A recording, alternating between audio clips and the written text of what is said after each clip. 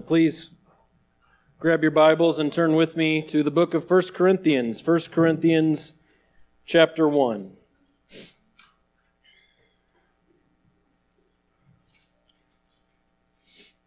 We are continuing this series, a new series, in the book of 1 Corinthians, and today we'll be looking at verses 18 through 21. 1 Corinthians chapter 1.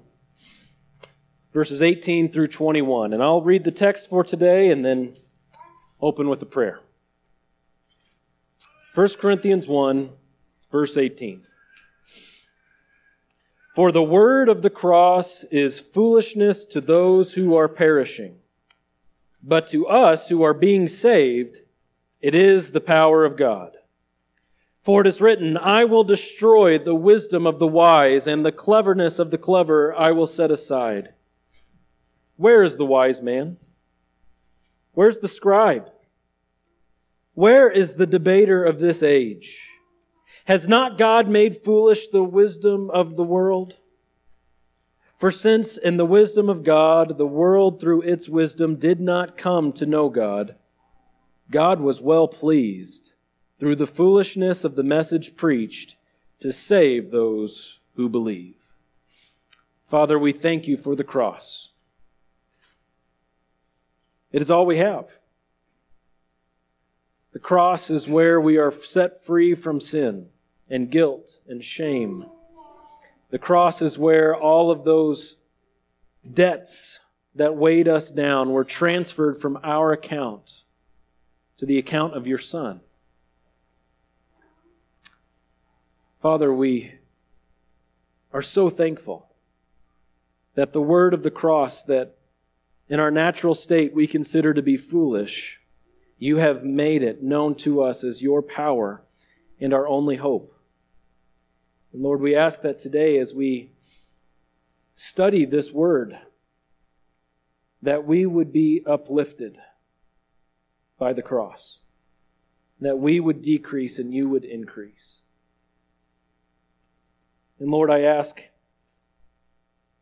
though I am a sinner, both by nature and by choice, that you would still anoint me to preach your word, that I would not get in the way of the text this morning, but that your word would be clear to your people, and that through this study, through this glorious event of hearing directly from you in your word, that we would be made more like Jesus today. And we ask that in his name. Amen. Well, as we've been studying this book and looking at the context surrounding the city of Corinth and this church in Corinth, the church of God that is located in Corinth, we've learned that the Corinthians were prone to serve themselves, and we're only going to see that more and more through this book.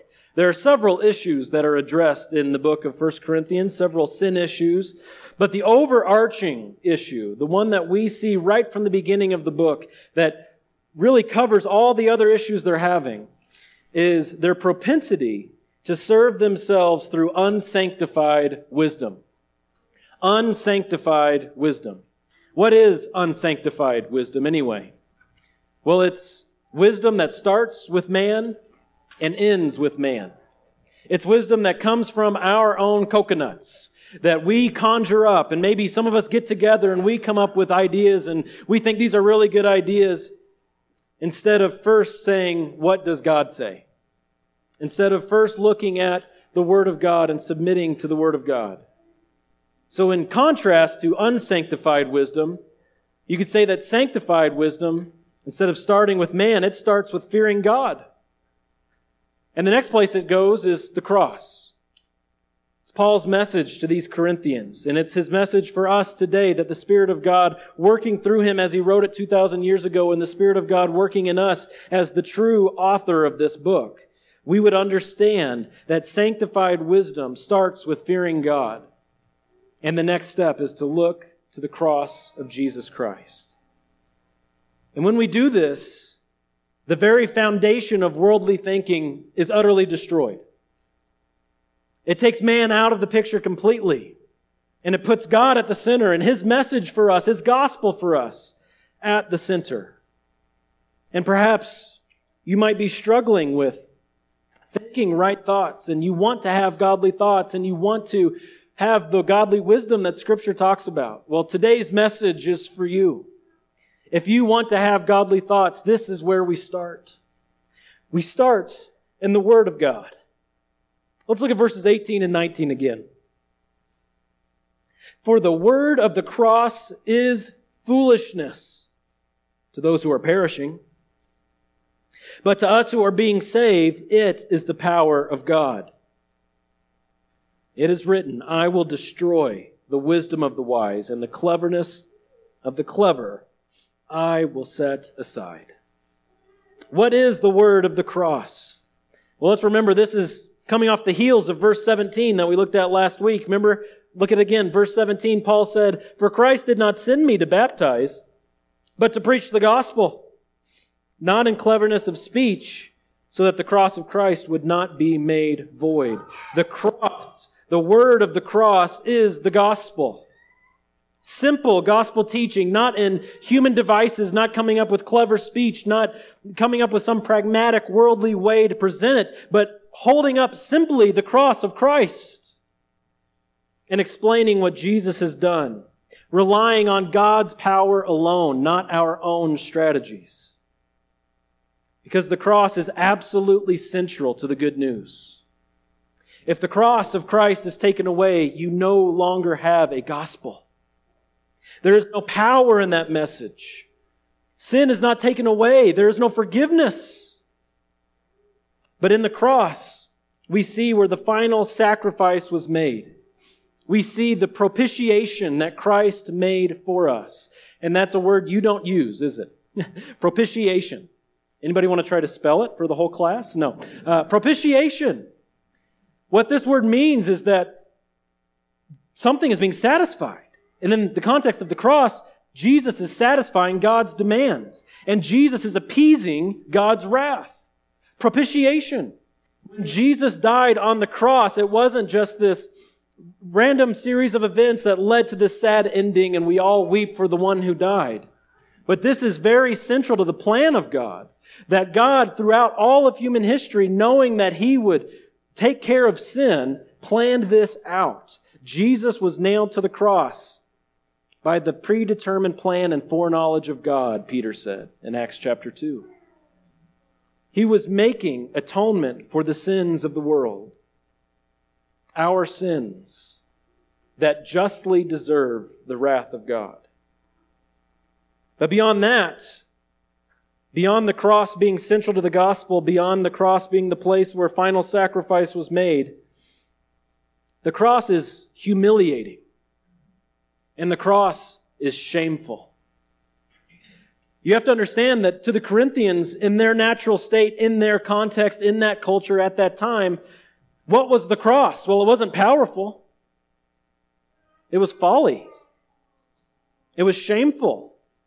It was utterly humiliating to this group of people, these philosophers who wanted to build themselves up through worldly wisdom. What is the cross? The cross doesn't fit into that equation. You can't be humiliating yourself and building yourself up at the same time. You see, worldly wisdom is all about self-exaltation, and self-glorification. But the cross is about humiliation. The cross is about shame. It's the antithesis of the world. And it's reckoned as moronic to the lost. You see that word in verse 18 again, foolishness. The word of the cross is moronic. That's a better literal translation. It's where we get our word moron. To the Greeks, these wise men, so-called, the cross was foolish. They reckoned it as moronic. And why did they do that? Well, this teaches us in verse 18, because they are perishing. Notice that it doesn't say because they've reckoned the word of the cross as foolishness, they are perishing. It doesn't say that. They already are perishing. They're already under judgment. They're already under condemnation. And that's why they consider the cross to be foolishness. The lost and dying world has no respect for the cross because they are lost and dying. Their foolish hearts call wisdom folly, call good evil. Their foolish hearts are darkened. And this is called the noetic effect of the sin. The noetic effect of the sin. Not like Noah and the flood, not that kind of Noah. Noetic, noetic effect. It comes from a Greek word meaning mind, the word nous. It means mind, N-O-U-S. And this term, this theological term, the noetic effect of sin, has to do with sin's impact on our thinking. Sin's impact on our reasoning. And did you know, I hope you do know, that our thinking is flawed in our fallen state. Our reasoning is not pure. We are born into this world starting at a major loss because we are unable to think and reason the way God originally designed us. We are born into a fallen state. And that's why those who are perishing reckon this beautiful cross as folly. But for the saved, for those who have been born again, those who have been regenerated, those who have been renewed in their thinking by the power of God, what is it to us? Verse 18, it is the power of God. The cross is no longer moronic, but the cross is now the very power of God. The cross is what we cling to. It's our passion. That was Paul's ministry, was the word of the cross, the very gospel itself. I love this word from James Boyer. He said, the vindication of the cross is not wisdom that it makes sense, but power that it works. The cross is vindicated not by earthly wisdom, not by all of us sitting around and saying, yeah, that makes sense, that's why it's right. It doesn't make any sense to us, does it? That the only one who is truly deserving of all things would make himself empty? Would pour himself out even unto death? It's not wisdom that it makes sense, but the vindication of the cross is power that it works. We are saved by this word of the cross that the whole world considers to be foolish. We are saved by it because it is the power of God. And God has been orchestrating all of human history leading up to that moment of the cross. In verse 19, Paul is quoting from Isaiah 29.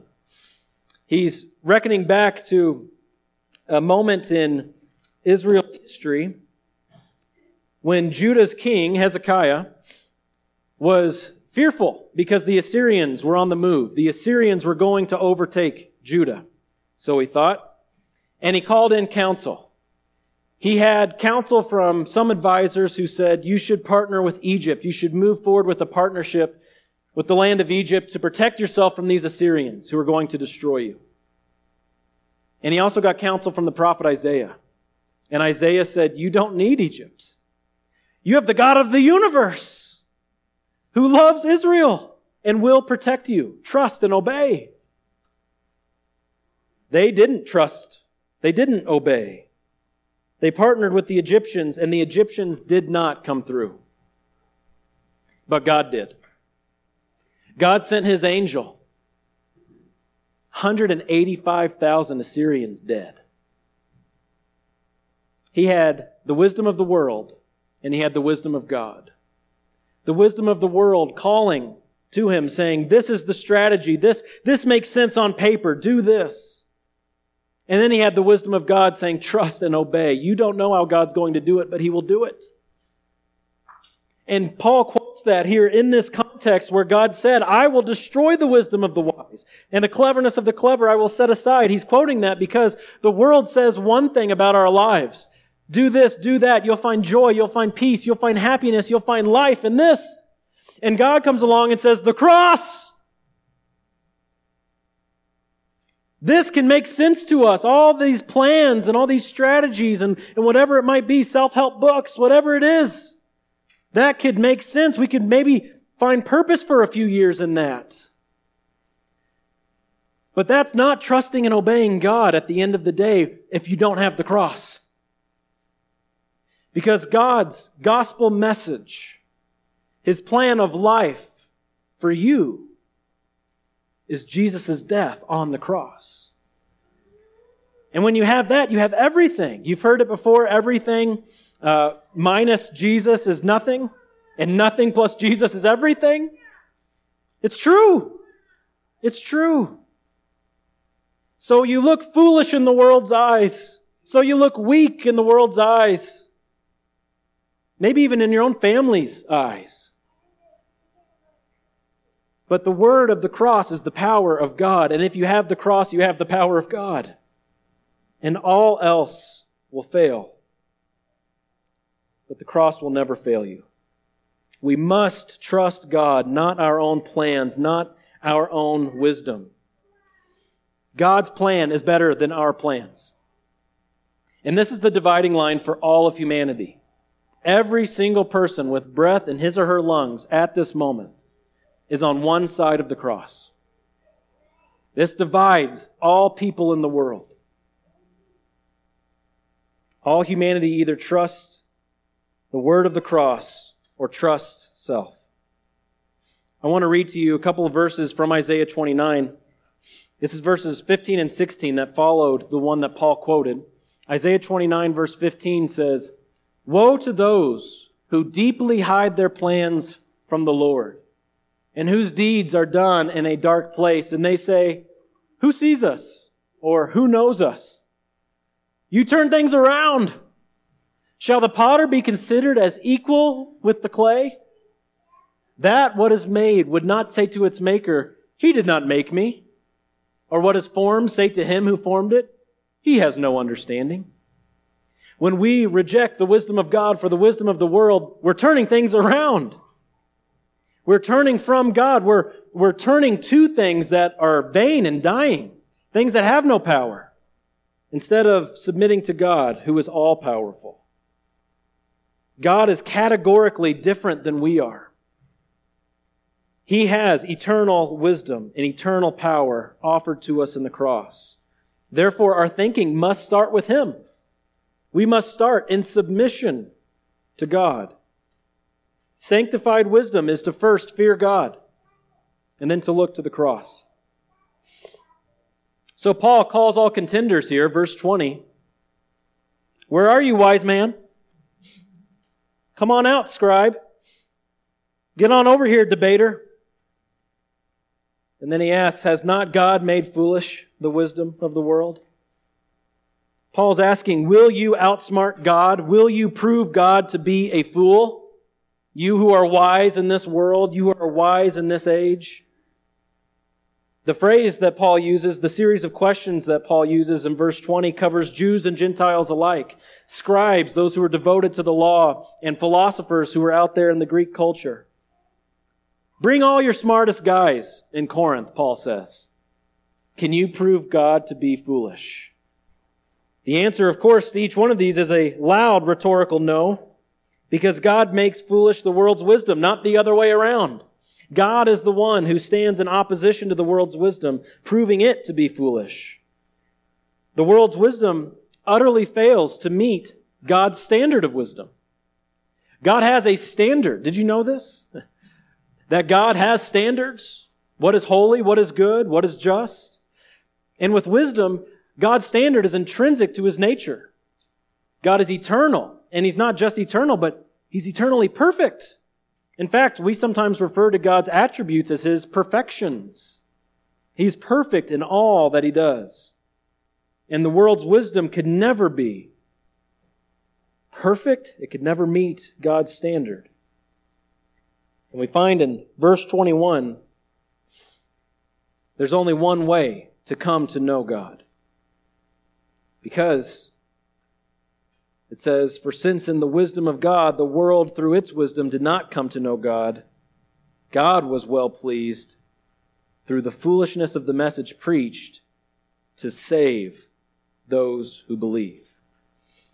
There's only one way to come to know God, and that's God saving you. That's God reaching into your life, interrupting your life, and causing you to be born again to a living hope. In our natural state and on our own, we will never come to know God. We are born not neutral. We are born not good. We are born enemies of God. That is our natural state. And as enemies, we could never make ourselves children of God. We could never adopt ourselves. But what is required is that God save us. Those of us who are all foolish at heart and blind and deaf by our will. Foolish, blind, deaf. That is how Scripture speaks of us in our natural state. Sin clouds all that we do, and it affects our thinking. Turn with me back just one book to Romans chapter 1. Romans 1 verses 18 through 23. This is perhaps the clearest and most concise section of Scripture that speaks of our natural state. Romans chapter 1, starting at verse 18. Romans 1:18, it says, "For the wrath of God is revealed from heaven against all ungodliness and unrighteousness of men." And what were those men doing? It says, these men who suppress the truth in unrighteousness. Because that which is known about God is evident within them, for God has made it evident to them. For since the creation of the world, His invisible attributes, His eternal power and divine nature have been clearly seen, being understood through what has been made, so that they are without excuse. For even though they knew God, they did not honor Him as God or give thanks, but they became futile in their speculations, and their foolish heart was darkened. Professing to be wise, they became fools, and exchanged the glory of the incorruptible God for an image in the form of corruptible man and of birds and four-footed animals and crawling creatures. Do you see how sin has affected our thinking? How in our natural state, what we choose to do is suppress the truth, to replace God with idols, to hold down, push down that truth, and to bring in the world's wisdom that's full of lies, that doesn't start with fearing God, that doesn't start with the cross, but instead starts with man and ends with man. That is what we naturally do, seeking to exalt ourselves. But that is not the wisdom of God. It's the antithesis of the cross. Gordon Fee says, "A God discovered by human wisdom will be both a projection of human fallenness and a source of human pride. And this constitutes the worship of the creature, not the Creator." He went on to say, "The gods of the wise are seldom gracious to the undeserving, and they tend to make considerable demands on the ability of people to understand them. Hence, they become gods only for the elite and the deserving." What's the word of the cross? It's not, "Come all you elite and come all you deserving." It's a simple message that reaches out to all, especially the least of us. Because Christ died as the least of us. He died in shame. He died bearing guilt, publicly displayed as a criminal. That is how our Savior died. The word of the cross, therefore, goes out to the least among us, recognizing that we are unable to come to know God on our own. God must save us, and we see that at the cross. We can't do this on our own, but we need the cross.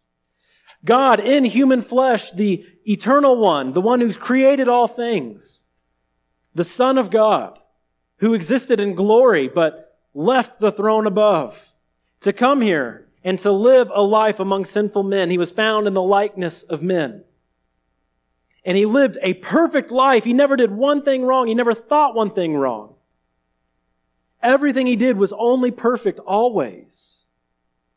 And yet He was condemned to death, the death that we deserved. Just like we sang right before the sermon, every bitter thought, every evil deed crowned His blood-stained brow. Because He was in our place bearing the penalty that was reserved for us. And He breathed His last. He died. He was put to death in the flesh, but made alive in the Spirit. 3 days later, He walked away from a grave, proving that He is who He said He was, that He is God, that He is Lord, and to Him every knee will bow and every tongue will confess. And we should start now, because it will happen. You will do it. But God is calling you through the word of the cross now, today. If there is breath in your lungs today, you submit to your Lord who died in your place. The Corinthians had experienced this. They were saved. They were believers. Paul calls them brothers. But they needed to view wisdom through the cross. It was a cultural challenge for them. Greek philosophers. It was all about worldly wisdom, but they needed to incorporate the cross. When God entered the world in the person of Christ, He created new wisdom for the world. He gave us the cross, that the world counts as folly, but to us it is power. It's an out-of-this-world message, isn't it? If it was a part of what we would come up with in this world, we would never think, oh, well, the one who owns all things, he should die. Or the only one who is truly righteous, he should be treated as a criminal. This message was out of this world because we would never think of this. As David Lowry said, the brilliance of man cannot appreciate the plan of God. The central part of the message is God's utter humiliation. You ever think about God being humble? We talk about that in our systematic theology class. It's one of the attributes of God, that God is humble. Does God need to be humble? Do we deserve a humble God? Yet God, because of the great love with which He loved us, He humbled Himself to the point of death, even death on a cross. And to the world, it's so foolish. I hope you've experienced this. I hope you've had, metaphorically, the spit be flung in your face as you've brought the word of the cross. I hope you felt it. It's our calling, isn't it, to take the word of the cross out there? And you need to see the world for what it is, lost and dying and perishing. They hate the cross. They think it's foolish. They don't want anything to do with the cross. They want to be exalted. They want to be lifted up. They want to be the ones in glory. And our message is, look at our Savior hanging there in shame. That's the gospel. The cross has consistently been mocked historically. Think of the Jews. When Jesus walked the earth, what did the Jews think of the cross? It was mocked. Think of Peter, Jesus' very own disciple. When Jesus said that he was going to be crucified, Peter's first response was, "May it never be." And perhaps you remember Jesus' response, "Get behind me, Satan." Think of the crowd who wanted Barabbas. What did the cross mean to them? It's a place of shame. And think of the world today, the ones with which we share. But to those who are being saved, it is the power of God, isn't it? Man might think the cross is foolish, but what is God doing through the cross? Look back at verse 20 with me, the end of verse 20. God is making foolish the wisdom of the world through that very cross. Jews seek signs and Greeks demand wisdom, it says in verse 22.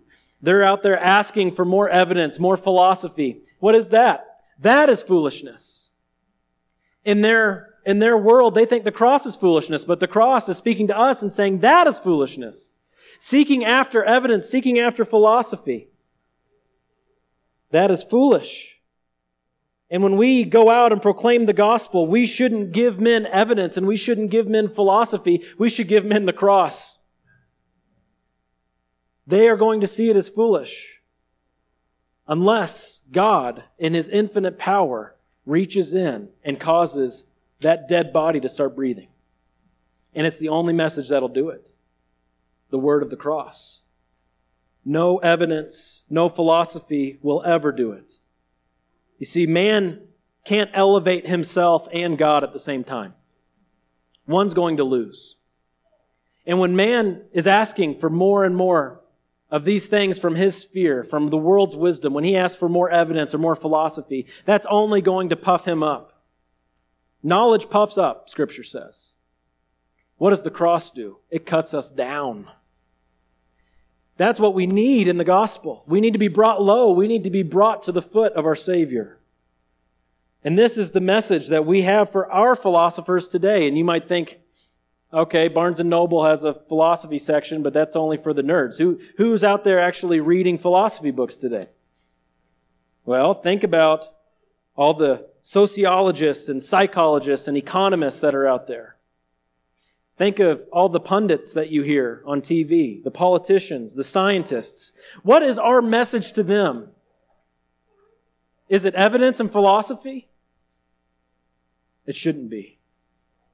It sounds foolish to the world, but to us it's the power of God to take to all these people the cross.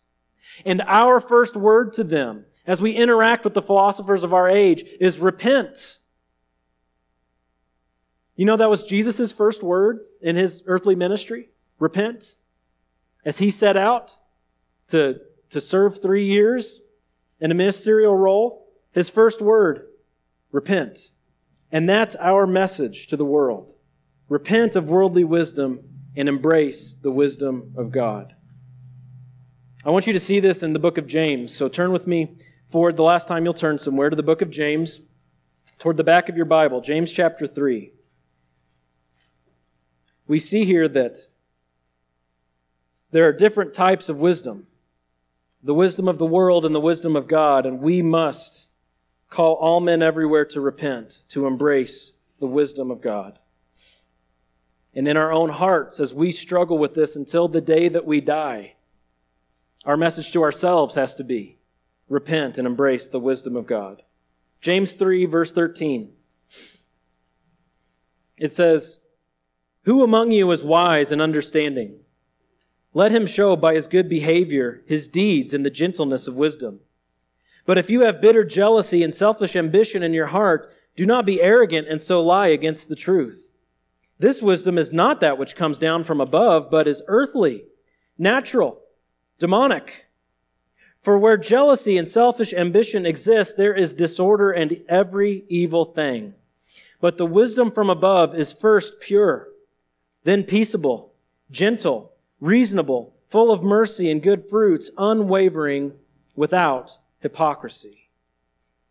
You see, there are different types of wisdom. One is demonic, James says. Strong word. And the other comes from above. It is God's wisdom.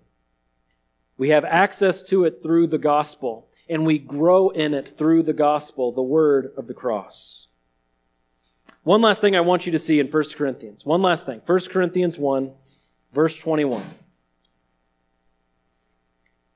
1 Corinthians 1:21 again. "For since in the wisdom of God, the world through its wisdom did not come to know God, God was well pleased through the foolishness of the message preached to save those who believe." Now when it says the foolishness of the message preached, it's not talking about a foolish message. The message itself is not intrinsically foolish. The preaching is not foolish. But in the world's eyes, it's all foolish. That's the context of that verse. That's what he means. And I want you to see that through this foolishness of the message preached, God was well pleased to save. Saving his people through the foolishness of the message preached pleases God. This is the same word that's used at Jesus' baptism. Remember when Jesus came out of the water, there was a voice from heaven? "This is my Son in whom I am well pleased." And again at the Transfiguration, God, the voice of God saying, "In him I am well pleased." Here's another place where we see what God is well pleased to do, to save those who believe. How much more pleasure should it bring us as we've been saved out of the world? to take that message and to share it with others, to proclaim it to others, to declare it to others? Do we find pleasure in being the instrument in God's hand in bringing people to faith in Christ? I want you to see one verse. It'll be on the screen. 1 Thessalonians 2:8. Paul wrote to this church saying, "Having so fond an affection for you, we were well pleased to impart to you not only the gospel of God, but also our own lives, because you had become very dear to us." They were well pleased to impart the gospel. God is well pleased to save. That's a good match, isn't it? If Christians are well pleased to declare the message and God is well pleased to display His power by saving sinners, that's a good match. And we do that through the word of the cross. And that's what has been the mission at this church. It's been the word of the cross. Getting it out so that sinners would be saved through the word of the cross. Teaching it so that saints would grow through the word of the cross. And then sending them out so that other sinners could be saved through the word of the cross. That's the message of this church. It will always be the message of this church. That's our only mission. The gospel of God through the cross of Jesus Christ. Father, we thank you again for your wonderful display of power in saving us, in bringing us to faith, in causing us to be adopted, to be born again. Lord, we ask that in the years to come, we would only continue in this work that you've started here and you have before us, that we would walk faithfully as brothers and sisters in Christ, as the family of God, that we would serve diligently, seeking your wisdom, never losing sight of the word of the cross, that our wisdom would continually be sanctified as we first fear you and then look to the cross. Lord, we are your church. We are the people of your name. We are the called out ones in the world, and they think we're foolish. And we once thought the church was foolish ourselves. We once thought the cross was foolish. And yet here we are because of your doing. Give us a passion for the gospel and a passion for our community. And cause us to grow in faith each and every day as we experience more of your grace and mercy and love. We love you. We thank you in Jesus' name. Amen.